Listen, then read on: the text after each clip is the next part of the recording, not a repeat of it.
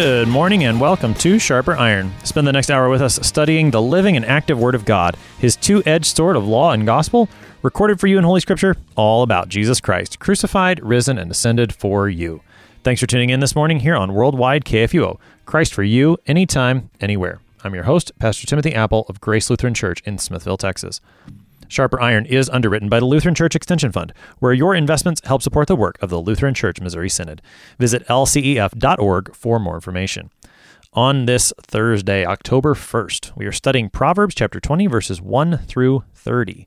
The wisdom that is given by the Lord is good for kings and citizens. It is good for the young and the old. It's good for men and women. It's good for parents and children. It's good for all. And that means that the wisdom given by the Lord is good for you. To help us sharpen our faith in Christ as we study God's Word today, we have with us Pastor Andrew Jago. Pastor Jago serves at Bethany Lutheran Church in Alexandria, Virginia. Pastor Jago, welcome to Sharper Iron. Thank you. Pleasure to be here. As we get started this morning, Pastor, give us just some basic introductory material to the book of Proverbs, wisdom literature, King Solomon. The question of context is really not the same when it comes to the book of Proverbs because we're in that section where there's a bunch of sayings that aren't always related to each other. So as we think about chapter 20 today, what do we need to know about the book as a whole, the context going in? Well, at the beginning of Proverbs, we're connected to Solomon the king, the wise king, who's asked the Lord for wisdom. And we're introduced to wisdom, who calls out to us at the beginning of the book. And then in the middle section, there's just verse after verse of little wisdom sayings that are short, easy to memorize, and we're able to take them into our lives and take them as good counsel. If we follow all the wisdom of the book, we're living the good life as promised in the book of Proverbs. Now, if that seems a little simple or simplistic, Proverbs does just keep to the basics of wisdom, but then there's other books of wisdom literature, Ecclesiastes and Job in particular, that really dialogue with Proverbs and take us out of that simplistic kind of good, do good and get rewarded and do evil and be punished, and into the more complicated aspects of life. Job in particular, in our adult Bible study, we've been reading through Job and just seeing the rich treasure of wisdom there, and so many verses that I think some people can relate to, especially during the pandemic right now and the loss of jobs and health and some of the fear and anxiety that's out there, and the question of why is this happening? Now, Proverbs isn't going to answer those kinds of things. Well, Job doesn't really answer them too. That's a different story. But Proverbs certainly goes into the basics of wisdom. Some of these sayings today are going to sound very familiar, connected to things that we know in our culture in English. Maybe they had their roots here in the book of Proverbs as well. So what, out of curiosity, and I don't want to go too far down this rabbit trail, but you brought it up, and other guests have talked about the relationship of wisdom literature as a whole. What is the dialogue with Proverbs and Ecclesiastes and Job on the other hand? Well, Ecclesiastes kind of deconstructs all the simplistic worldview that's here. Meaningless. Everything is meaningless. Proverbs builds up this really logical world where there's good and there's evil. And Ecclesiastes says, well, that's kind of all chasing after the wind. But it's still all three books. Well, let me backtrack a little bit. Job goes a step further to say, hey, there's times where the evil is rewarded and good is punished, and life doesn't make any sense. So it has those realistic views of it, of life. And Job's friends represent the view from Proverbs, which is very simplistic. Job, you must have done something bad in order for all these bad things to be happening to you. And that wasn't the case at all. It is very literally a dialogue. Job, communicating with his friends and all of us absorbing that kind of wisdom. So, I'd say that God's Word is like that, where one part of the Bible is in dialogue with another part. And all through the Scriptures, we have a wide range of human experience, a wide range of human emotions, a wide range of all that is in God's created world. So it's not going to be very simple. It's going to be complex, diverse, glorious, and all of its beauty, reflecting perhaps our Creator as well. And I think in that sense, then, what Proverbs gives us is the word that we can hold on to, that we know is true and good when our life looks like Job's, or when we're sitting there in the book of Ecclesiastes and we're saying it's meaningless. Proverbs, as a part of that dialogue, can help us have something to hold on to so that we know, for example, that, let's see, in our text today, the righteous who walks in his integrity, blessed are his children after him. That's verse 7. Well, there are many times in this life where it doesn't seem like my own integrity benefits me at all, much less my children. That actually my integrity might lead toward someone taking advantage of me. Proverbs, I think, gives us the ability to hold on to that as good when we're there with Job or in the book of Ecclesiastes and we're experiencing the results of the fallen world, even when we're trying to live that righteous life that God has given. Yeah, indeed. One proverb that comes up a lot when we study the book of Job is no good deed goes unpunished. Yeah. So that happens sometimes, but you're right. When we grab onto some of the simple truths that are here, another verse that we're in dialogue with here, Philippians 4, whatever is good, whatever is true, whatever is honorable, those are the things that we should cling to, that we should think on, and Proverbs helps us to do that. All right, so let's go ahead and see then what's in this section of Proverbs for us to think on. We're in Proverbs 20. I'm going to go ahead and read about half the text for us on this side of the break. Proverbs 20, beginning at verse 1. Wine is a mocker, strong drink a brawler, and whoever is led astray by it is not wise. The terror of a king is like the growling of a lion. Whoever provokes him to anger forfeits his life. It is an honor for a man to keep aloof from strife, but every fool will be quarreling. The sluggard does not plow in the autumn. He will seek at harvest and have nothing. The purpose in a man's heart is like deep water, but a man of understanding will draw it out. Many a man proclaims his own steadfast love, but a faithful man who can find? The righteous who walks in his integrity, blessed are his children after him.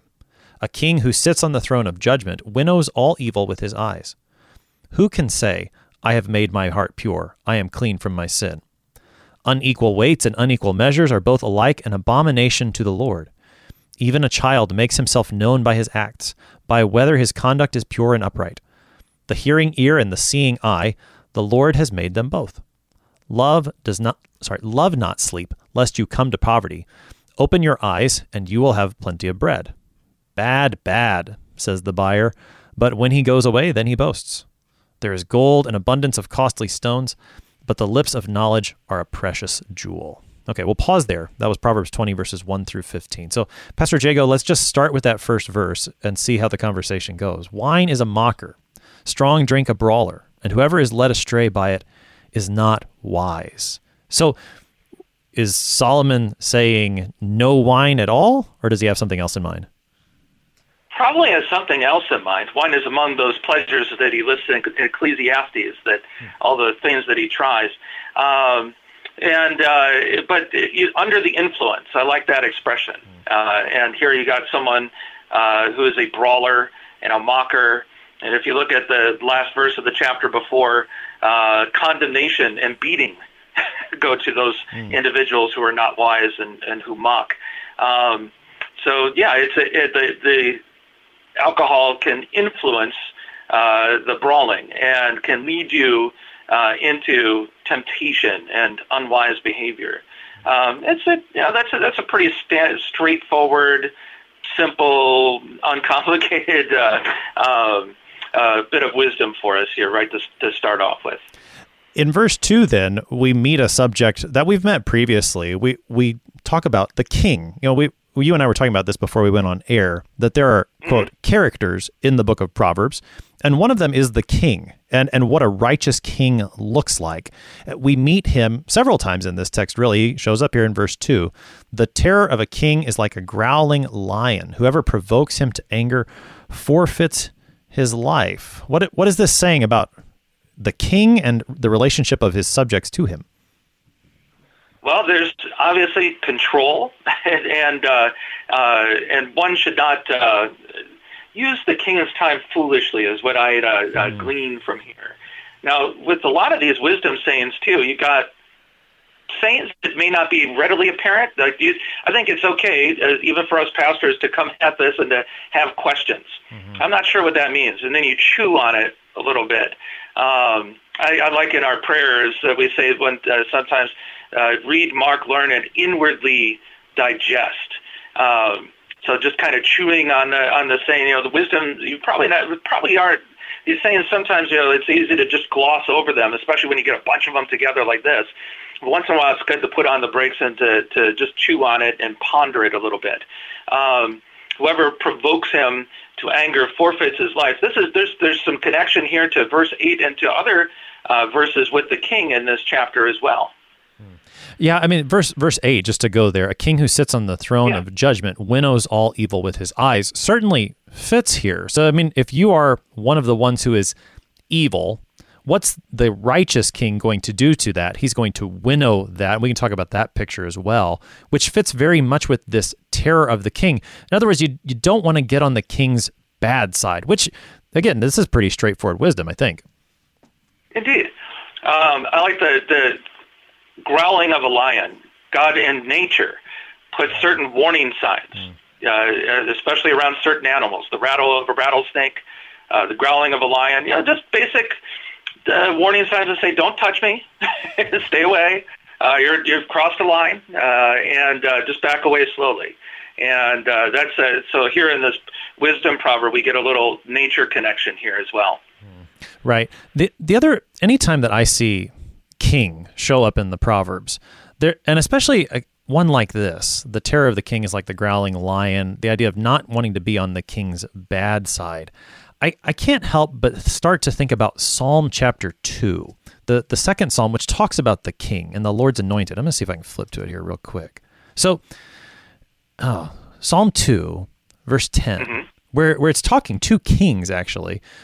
Now, therefore, O kings, be wise, be warned, O rulers of the earth. Serve the Lord with fear and rejoice with trembling. Kiss the Son, lest he be angry and you perish in the way, for his wrath is quickly kindled. Anytime I see the king in the book of Proverbs, I can't help but start to think, is this only talking about earthly kings and the way that I ought to relate to my rulers and the way they ought to relate to me? Or is this also giving me a picture of who Jesus is as king, as the one who sits at the right hand of the throne of God, ruling over everything? And I think these verses fit with both. What do you think? Yeah, well, again, that's chewing on it. There's oftentimes what I think is really neat about wisdom literature, which is different from a straightforward narrative or a word sometimes from the prophet, is that it can have those different layers of meaning. And sometimes it's both right. All the meanings that you think of are correct. It's just a little different way of looking at it, like looking at a diamond and turning the gemstone and seeing it from a different perspective. And when we add Jesus to the equation, to each of these proverbs, I think in this chapter there's plenty of echoes that certainly remind us of Jesus, that make those kinds of gospel connections. Right, and I mean that's very well said. I think this matter of the king is one of them. That the idea of, well, you don't want to be on Jesus' bad side. That's maybe a very mild way of putting it, but you don't want to fall on that side of his judgment, the side that is opposed to him, opposed to faith, because I mean, verse 2, that's to forfeit your life. That's to be winnowed. Which, I mean, what's the picture with winnowing? That shows up a couple times in this chapter. Yes, and we are right next to Mount Vernon here in Alexandria, where George Washington lived, and they have a part of his working farm, and you can see winnowing, where the wheat is winnowed with a fork, and then it's trodden on by the horses, so that the grain falls down, and the chaff you can sweep up later. So it's getting rid of the bad stuff and separating out the good stuff that can be consumed. And the Jesus connection here, I think, is you think of the separation of the sheep and the goats. When the king comes and judges, will you be found to be among the wise? And those of us who are covered with the blood of Christ, of course, we have that internal righteousness going for us. And John the Baptizer makes use of this same image as well. He says the winnowing fork is in that is in the Christ's hand. And as you said, I mean, how do you escape that? Well, that is through him, through the judge, the one who comes and lets the judgment be poured upon him first. I mean, think about Jesus and the way that he lets all the sin and evil of the world fall upon him, and he lets then the Father's judgment fall upon him, who then the Father vindicates Jesus on the third day, because Jesus, in fact, was innocent. And all that is given to you and to me for our salvation. Right. In verse 6, there's another Jesus connection, I think. Many a man proclaims his own chesed, his own steadfast love, but a faithful man who can find? Well, we know where to find one. And it's our Lord's faithfulness that makes us of the faith as well. Right. I mean, with that, so verse 6, that many a man proclaims his own steadfast love, but a faithful man who can find, just in terms of what this might say to earthly friendship, that anybody can tell you that they're going to be loyal to you, but it's only in that heat of the moment when the deed is actually done, whether or not you'll find out whether that person is faithful. Which, to connect that to Jesus, and you've done that very well, I'm reminded of what he says, that you will know them by their fruits, when he's talking about false prophets, that they'll say what they say, but what's the fruit that comes of it? And so with Jesus, then, use those words as a standard to him. What is the fruit that comes of it?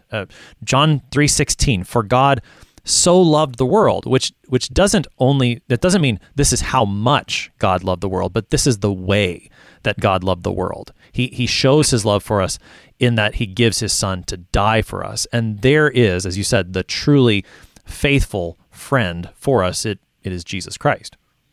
Yes, what a friend we have in Jesus. That's right. The friends in Proverbs, too. I mean, relating this to the rest of the book, there's fair weather friends described in other chapters of Proverbs. And this is talking about the chesed, the consistency, the constancy, love that does not quit. And of course, how can we not think of Jesus when we think of a love that comes down to earth, defeats death, it pursues us, it grabs us, brings us into the kingdom. That's constant love that is, and it has that eternal quality. But then we want to, what this verse is showing us is friendship, and it's saying that it's rare. It's pretty common to find someone who will proclaim that they have steadfast love, but a faithful one who can find. And then, we're back to that question mark, and it's okay to keep that question mark in our heads and think about that a little bit. So with that question mark there in verse 6, there's another question mark in verse 9. Who can say, I have made my heart pure, I am clean from my sin? Well, I mean, if we stick with what we're saying in verse 6, Jesus can say that. Yes. And it's in the Old Testament, I think, as I said, we did a series on Job recently in our church, so I had that kind of fresh in my mind, that both Job and his friends were making points that no one is completely pure and without sin. God makes a comment at the beginning of the book where, hey, have you seen my servant Job? He's this great guy, and he has righteousness and so on and so forth. Doesn't say he's without sin. And Job's friends, want to use that to say, okay, so if you're without sin, you must have done something that merited all this misfortune that has happened to you. And that simply wasn't the case. But David also in the Psalms, said, I was sinful from my mother's birth. So we have that testimony pretty consistent, all through the Old and the New Testament. I have made my heart pure could also be a sacrifice for sin as well. In the case of the Old Testament, the animal offered as a sin offering, and that sacrifice being made to offer, instead of the bad thing of being punished for my sin, the animal is there punished. And of course, again, there's all kinds of Jesus connections there to his sacrifice as well. One sacrifice for all. Well, and in that way, then, who can say this? Who could say, I have made my heart pure, I am clean from my sin? I think our natural reaction to that right off the bat is to say, well, I know I can't because I'm a sinner. And yet, when we know that Jesus can say that, and then we do make that connection with the sacrifice that he has made for us, that it is, in fact, the one who has faith in Christ and what he has done that can say this, not because of their own merit. I can't say that because of me, but I can say that my heart is pure because Christ has made it pure. I can say I am clean from my sin because Christ has done that. I can't remember who it was. A previous guest brought up what King David does at the end of Psalm 139, where he actually asks God to search his heart, to try his ways. And how can he do that? Well, because he knows he's been forgiven ultimately in Christ. Well, indeed. And David asks God, create in me a clean heart. That's something that we sing sometimes in our liturgy as well. Right. So let's see. Oh man, there's so much here. Let's go to, and we're, just like this always happens, we're going to run out of time today to talk about every single verse. Let's talk about the sluggard. Verse 4. Okay. The sluggard is a recurring, I know, right? He's a recurring character in the book of Proverbs. He's there in verse 4 by name, and I think he also shows up. Oh, where did it go? He's later in this. Isn't there another verse about laziness in this text? There it is, 13. There is, yeah. Yeah, love not sleep, lest you come to poverty. Yeah. Tell us a little about the sluggard and his folly. Yeah, and I'm a little sad about that verse, actually. I remember when my kids were young that I would love to take a little nap when they went down. So that's right. Dad gets a little break. It's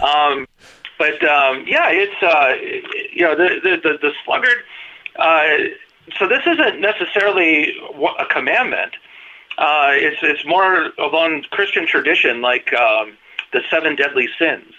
This would be like the sin of sloth or acedia. If you want to go as someone who is very listless and just doesn't get any energy, put any energy into any of the tasks in life that God gives. In this case, the practical and prudent farmer who will plow, and then what does the sluggard do? He doesn't do the work, and then he looks for the fruits of the labor that he didn't do. So there's an element of foolishness there too. But he's a character that comes up in the book of Proverbs to contrast with the wise who will work or will have energy, will have even enjoyment in the work that God gives for each of us to do. Right. Yeah. The sluggard doesn't work. He expects something and he doesn't get it. He does show up very often in the book of Proverbs, and like you said, it doesn't. There's not maybe a particular command. Although I do think this relates to the 7th commandment about not stealing. That would move us away from laziness and toward that gift of work that our Lord has given to us. I mean, I think. Oh man, I actually I preached about this not too long ago. In the 3-year lectionary, we had the text Matthew 20 where you get the workers in the vineyard. And yes. we live in a culture that I think always kind of has an eye on the weekend and even farther down the road, always on retirement. And not to say that it's, obviously the Lord gives us rest physically. But I think we need to hold on to, as Christians, the goodness of work, that it's God intends work as a gift. He intends it as a joy, and we need to hold on to that lest we fall into the folly of the sluggard here in Proverbs. Indeed, and that's the way that God provides us our daily. Our God is a God of means, and one of the means that He chooses to bless us, with what we need to sustain this body and life is certainly the work that is in front of us to do. We're coming up. Some of us are lucky enough to do this kind of work, which is right. Enjoy God and His Word. That's right. Yes. What a joy that work is, for sure. We're coming up on the break here, Pastor Jago, and I think to close out this side, let's take a look back at verse 3, because you in your notes you sent me ahead of time, you said this is something we need to hear today. It is an honor for a man to keep aloof from strife, but every fool be quarreling. What is that saying, and why is that something we particularly need to hear right now? Well, again, that's it's one of those things to ponder, to think about, to chew. And as you're doing that, sometimes Scripture can interpret Scripture. There's 2 examples in the book of Judges of a tribe of people who get put out because they were not called into action by the judge. And Gideon deals. He compliments them. He finds a way to diffuse the high temperatures that were the argument that was there. and the other person just goes to war, and he lets his temper get the better of him. And doesn't it seem today like the people have shorter and shorter fuses almost? I see that a bit on social media, where it doesn't take much to start an argument, to be quarrelsome, and and people not perhaps going the other way, taking to heart Jesus saying, "Blessed are the peacemakers." We are in right now what I like to call the political silly season. Right before an election, there's a high amount of phone calls and social media posts and people talking politics and so forth. In this, it just seems to me that I go back to, we just had 9/11 as an observance, just to connect to this. We always want to remember 9/12. When people were opening their homes, when Americans were coming together, and there was just this general solidarity that was felt around the country. But then it doesn't take long for us to start fighting with each other then afterward. But we have to hang on to those moments, I think, and remember them. And remember the wisdom that comes from our Lord, who reconciled us, who the conflict, the divine conflict between our sin that separates us from God, was resolved with the love and the peace that passes all understanding that we receive from our Savior. So all of that is here, I think, in this verse. And again, I only got started there. I mean, this could be a whole series of sermons just on this one verse, I think. No doubt we could spend all day on that one verse, but we're going to keep moving on. You're listening to Sharper Iron here on KFUO. We're going to take a short break, but we'll be right back. Please stick around.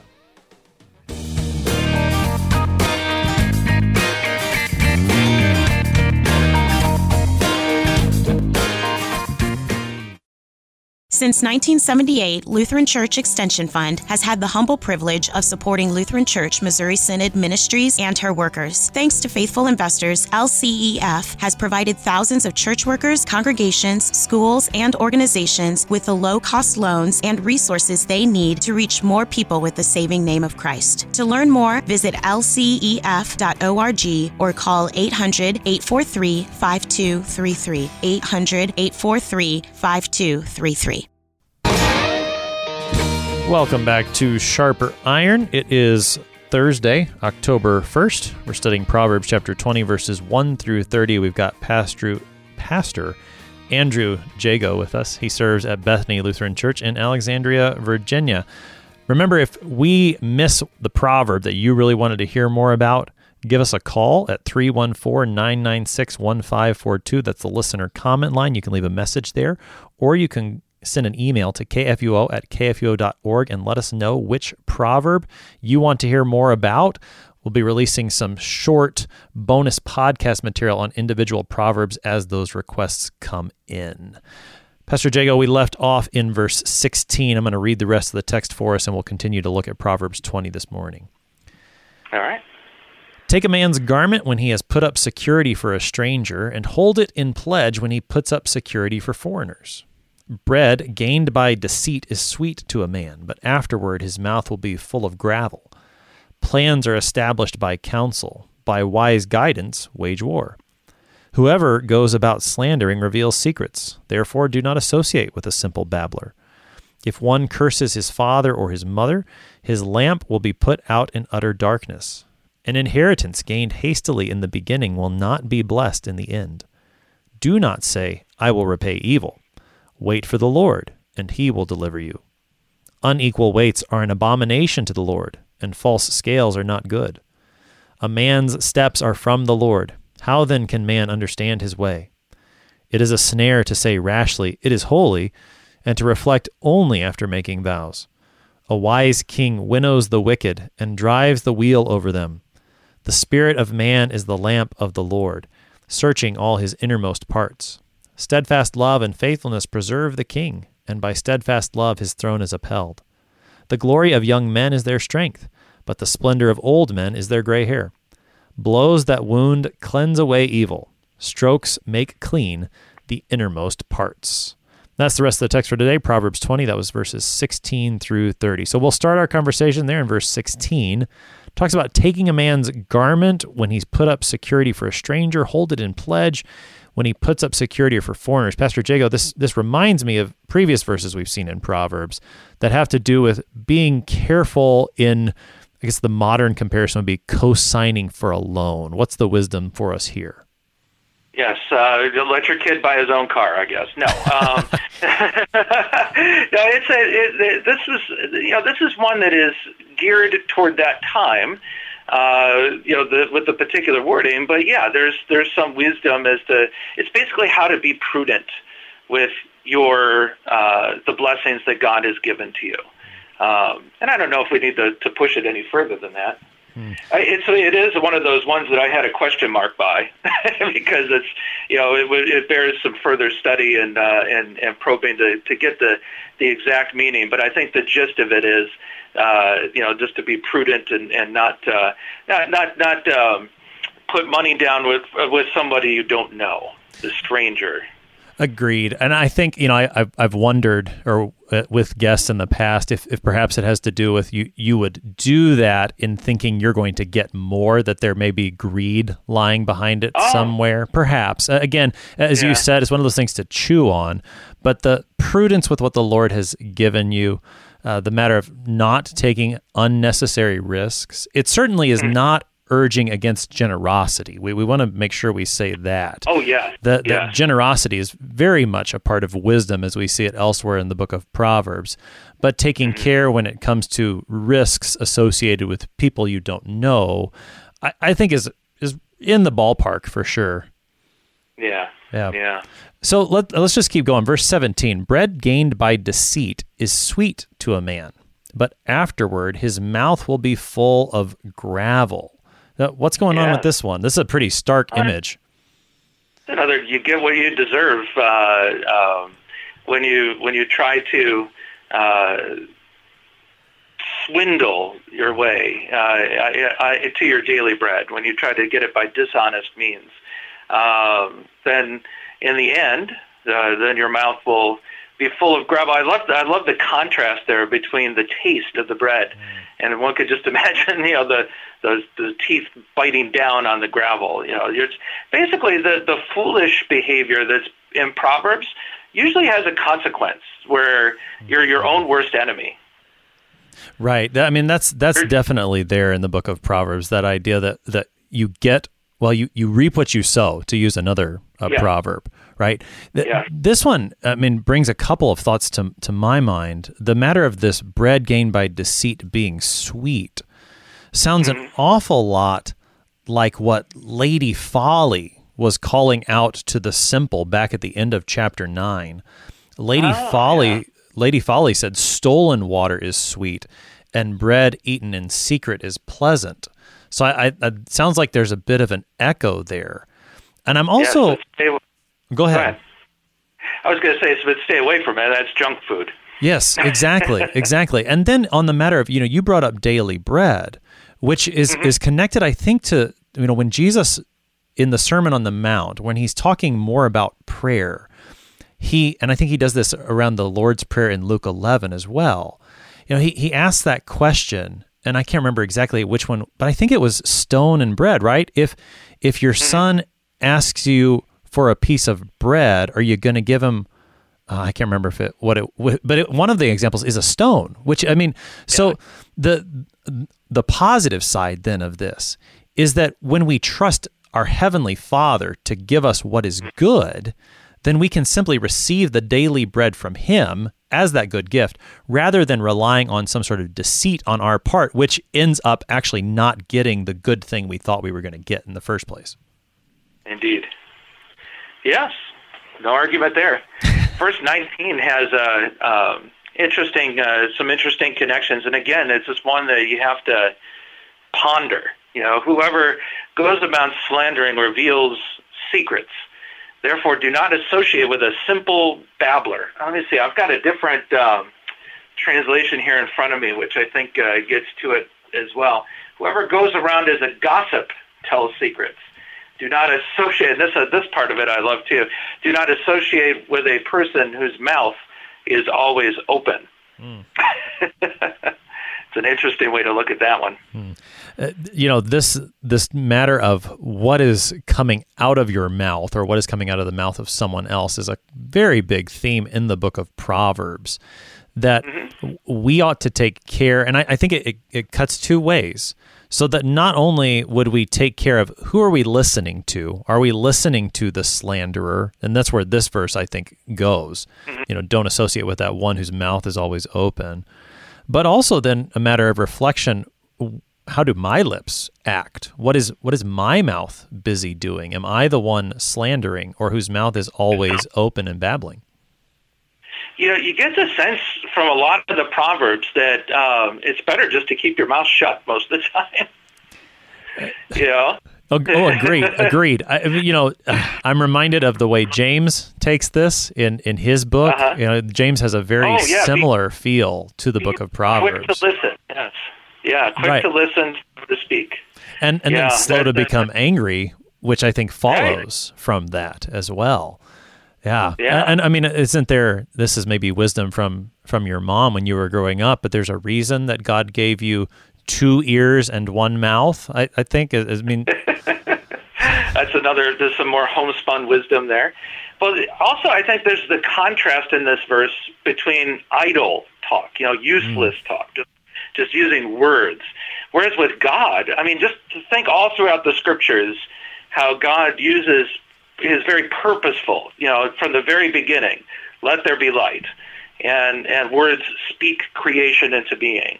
And all through the scriptures too. There's purposeful use of building up, of speaking life, of building friendships. God wants us to use His name to praise, and to give thanks. That's all kinds of building up.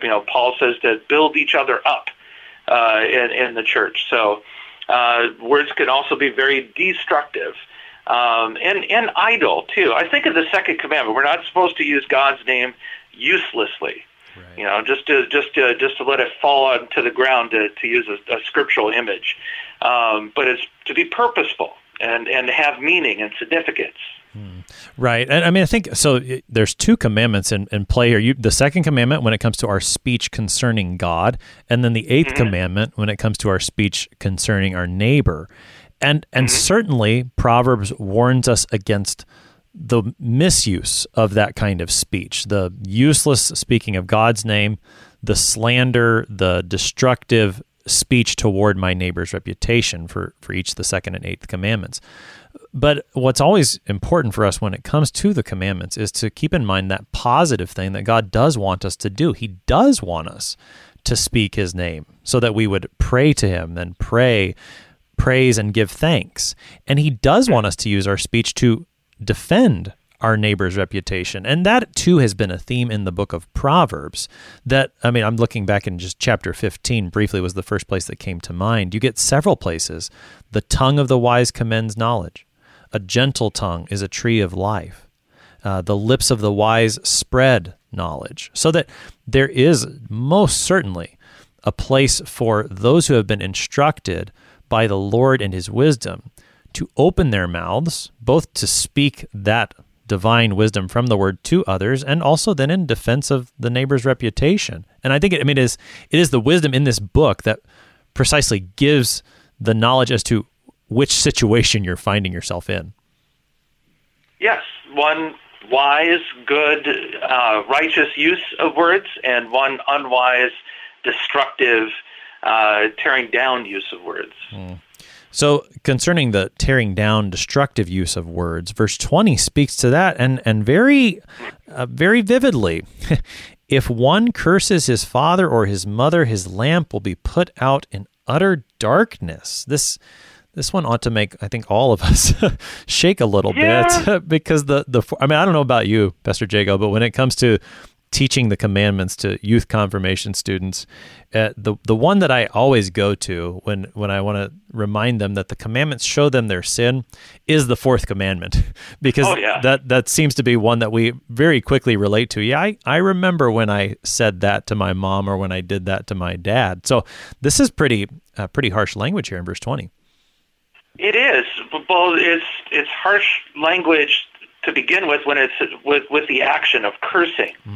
So to hold another. Just looking at a few commentators there, the very similar use of the word in Hebrew and in other parts of the Bible, to hold in contempt. So perhaps going above and beyond, not just taking out the trash. It's getting to a level of seriousness where you're holding your parents in contempt. So be the opposite of the promise in the fourth commandment that it will be well with you, and you will live long in the land your Lord gives to you. So if you hold your father and mother in contempt, you have no respect, and do not listen, then utter darkness. I mean, that sounds very hellish to me. No, I think you're right, and I'm reminded here with that sort of language of how Jesus expounds upon the commandments in the Sermon on the Mount when he says, "You've heard that it was said, 'You shall not murder,' but I say to you, whoever has hated his brother in his heart has already murdered him." How he really opens up the seriousness of the commandments there. And I think for us today, this one concerning the fourth commandment is pretty necessary. When you think about what are those hot topic or hot button sins in our society, they tend to deal with the fifth commandment, matters of life, the sixth commandment, matters of marriage. But we shouldn't forget that the fourth commandment is also given by God, and he counts it very seriously as well, that to dishonor father and mother is a very serious sin, not one that we should take lightly. Indeed. That's the home is, where we share God's love. We learn about forgiveness. Where Solomon is passing on wisdom to his children. It's the unit. It's what God chooses to work through means. To help society, to help build us up and to cement us together. The society as church and the family is something that's very important. Right. And so what happens at home that makes a big difference as to what happens elsewhere as we interact with other neighbors. So that how we treat father and mother is that's where it starts, is how we treat our own family. And then going out from there, what we learn and put into practice there, when that is wisdom, then it's much more likely that we'll put into practice wisdom as we go outside the home. So with that thought then, let's go to verse 23, because that brings up a theme that we kind of skipped over from the previous section. Unequal weights are an abomination to the Lord, and false scales are not good. Here's business outside the home now. We saw some of this in the previous section, both, and I think it's there both on the buyer's end and the seller's end. The image here, I think, seems more dishonesty when it comes to the matter of selling, but either way, dishonesty in economic practices is something that the Lord actually cares about. Oh yeah, and this verse is actually repeated a lot in the book of Proverbs. And you look at how the Lord holds his people accountable in the time of the prophets. What is it that's going to bring about the destruction? Not just idolatry, the worship of other gods, but I think in particular the book of Amos. You sell the poor and needy for a pair of sandals, so that the poor not getting justice in the courts and being cheated and swindled. God does care about those things. Truthfulness and honesty in general, what I'd like to say is that if we're not truthful and honest in the things that we do, or at least ask for forgiveness when we fail, then how can people believe us when we go and we want to talk about the way, the truth, the life? That's a much harder to be a witness then. Yeah, the matter and that connection that you made there does bring up from the book of Proverbs where it all starts, which is the fear of the Lord. The fear of the Lord is beginning of knowledge in Proverbs. That everything that we're talking about here, from business practices to the way that we live within our family to what we say with our lips, for us as Christians, it all does come back to that matter of the fear of the Lord. And that is, I mean, that's certainly true in those indictments that the prophets speak. Amos is the one that I always think of too when it comes to the way that we would treat the poor and the oppressed. That Amos speaks a lot about that, but he very much connects those matters, that the way that we act toward others is connected to what do we believe about the Lord? Do we fear, love, and trust in him above all things? And where that's messed up, then these things are going to be messed up as well, that the matter of unequal weights is a symptom of our idolatry. And Solomon in the book of Proverbs calls us back to both. He calls us back to the fear of the Lord, and then also to, don't mess with unequal weights. Be honest in your business dealings. Yes. Honesty is the best policy. Right. Pull yet another wisdom saying in there. That's right. So verse 24 seems to be another one of those verses that we ought to chew on a little bit. Yes. A man's steps are from the Lord. How then can man understand his way? That's a hard one, at least as it's translated there. What's it saying to us? Well, I had a question there, actually. I was wondering, my first thought was how can a man understand a man's way, or how can a man understand God's way? And I'm not sure that the language is all that clear there. I looked at a different translation here. God's word to the nations is this. I pulled this off of my shelf. I've got it pretty marked up here in the book of Proverbs because it got some interesting ways to rephrase some of these. The Lord is the one who directs a man's steps. How then can a man? Well, yeah. So this makes it. How can a man understand his own way? So a man's way. So yeah, that's like you said. It's one. I'm not sure that I have an answer there, but it's one that requires some pondering. That requires some chewing. The first line is from Psalm 37. So there is a connection that's there. So man is thinking, okay, how can I'll make this connection again to Ecclesiastes. Scripture interpreting Scripture here, and much of Ecclesiastes is spent on trying to understand life, trying to going to extremes to experience all these different things in life. And what am I going to do? I'm going to work really hard and leave it for my son, and who knows if he'll be a fool. Actually, that's what happened with Solomon. But there's a lot to ponder here, a lot to think about. What are some of your thoughts as you look at that? I mean, as you were talking and as reflecting on the rest of the conversation we've had this morning, this is another one of those questions. So how then can a man understand, and assuming, let's say his own way? Well, Melissa, what if we connect it to, like, say, verse 9? Who can say, I have made my heart pure, I am clean from my sin? When my steps go away from the Lord, say, the opposite of verse 24, how do I understand that? Well, I understand it through his word, that I have made the error, that it's not the Lord's fault, but it is my own sin. And then maybe on the more positive side, how can a man understand his way? It is only in the way, Jesus Christ. That's at least some of my initial ponderings on the matter. There's another connection to be made with the word steps, too. God is guiding your feet. I like when you said the way, because when Christians were in the book of Acts were not known as Christians. Initially, they were known as followers of the way. It begins with the disciples following Jesus and walking on the way. Then Paul and Barnabas and Silas on the Roman roads, walking those roads. There's something to that image in Scripture, I think, where it's dynamic. There's this kinetic energy where it's moving from one place to another. And I think this proverb is telling us the Lord guides those steps. That's the first thing to really, the first truth to really grasp onto.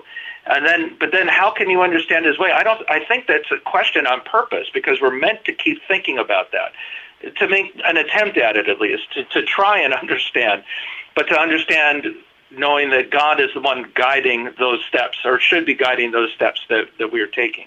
Right, yeah, to understand it in light of what God is doing for us, and particularly what he has done for us in his Son, Jesus Christ, who is the way.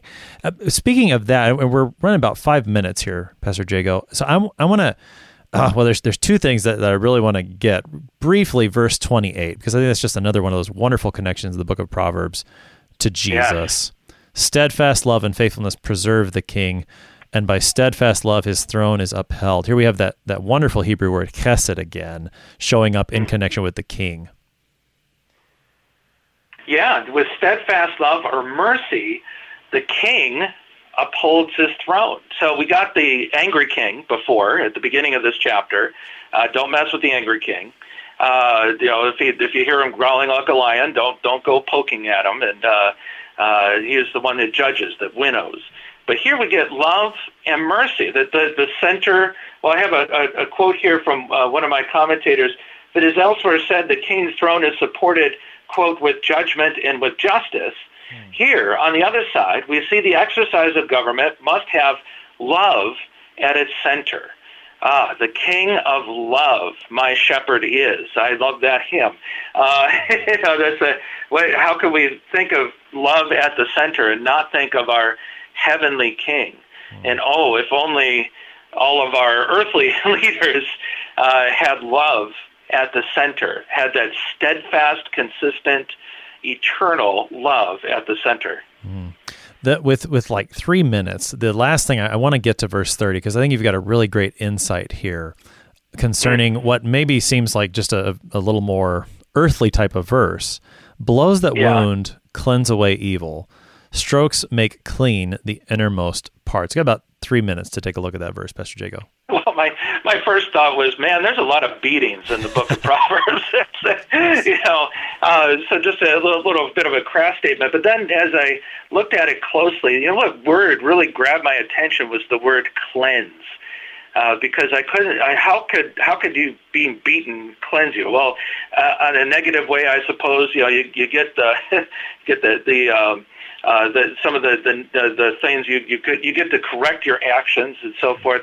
But the real wounding that cleanses us is the one that we find in Isaiah 53. By his wounds, we are healed. Yeah, and that's just a beautiful thing. Certainly, as you said, there is this matter in the book of Proverbs that discipline is good, and the wise receive those kinds of rebukes. But even more importantly, I think you're right to connect this to Christ, that it is with his wounds we are healed. With his wounds we are made clean. Another connection to Christ in the book of Proverbs. We've been looking at Proverbs chapter 20, verses 1 through 30 here on Sharper Iron this morning. Our guest has been Pastor Andrew Jago, who serves at Bethany Lutheran Church in Alexandria, Virginia. Pastor Jago, thanks for being with us today. It's a pleasure. Thank you so much. I am your host here on Sharper Iron, Pastor Timothy Apple of Grace Lutheran Church in Smithville, Texas. Thanks for spending the morning with us. Talk to you again tomorrow.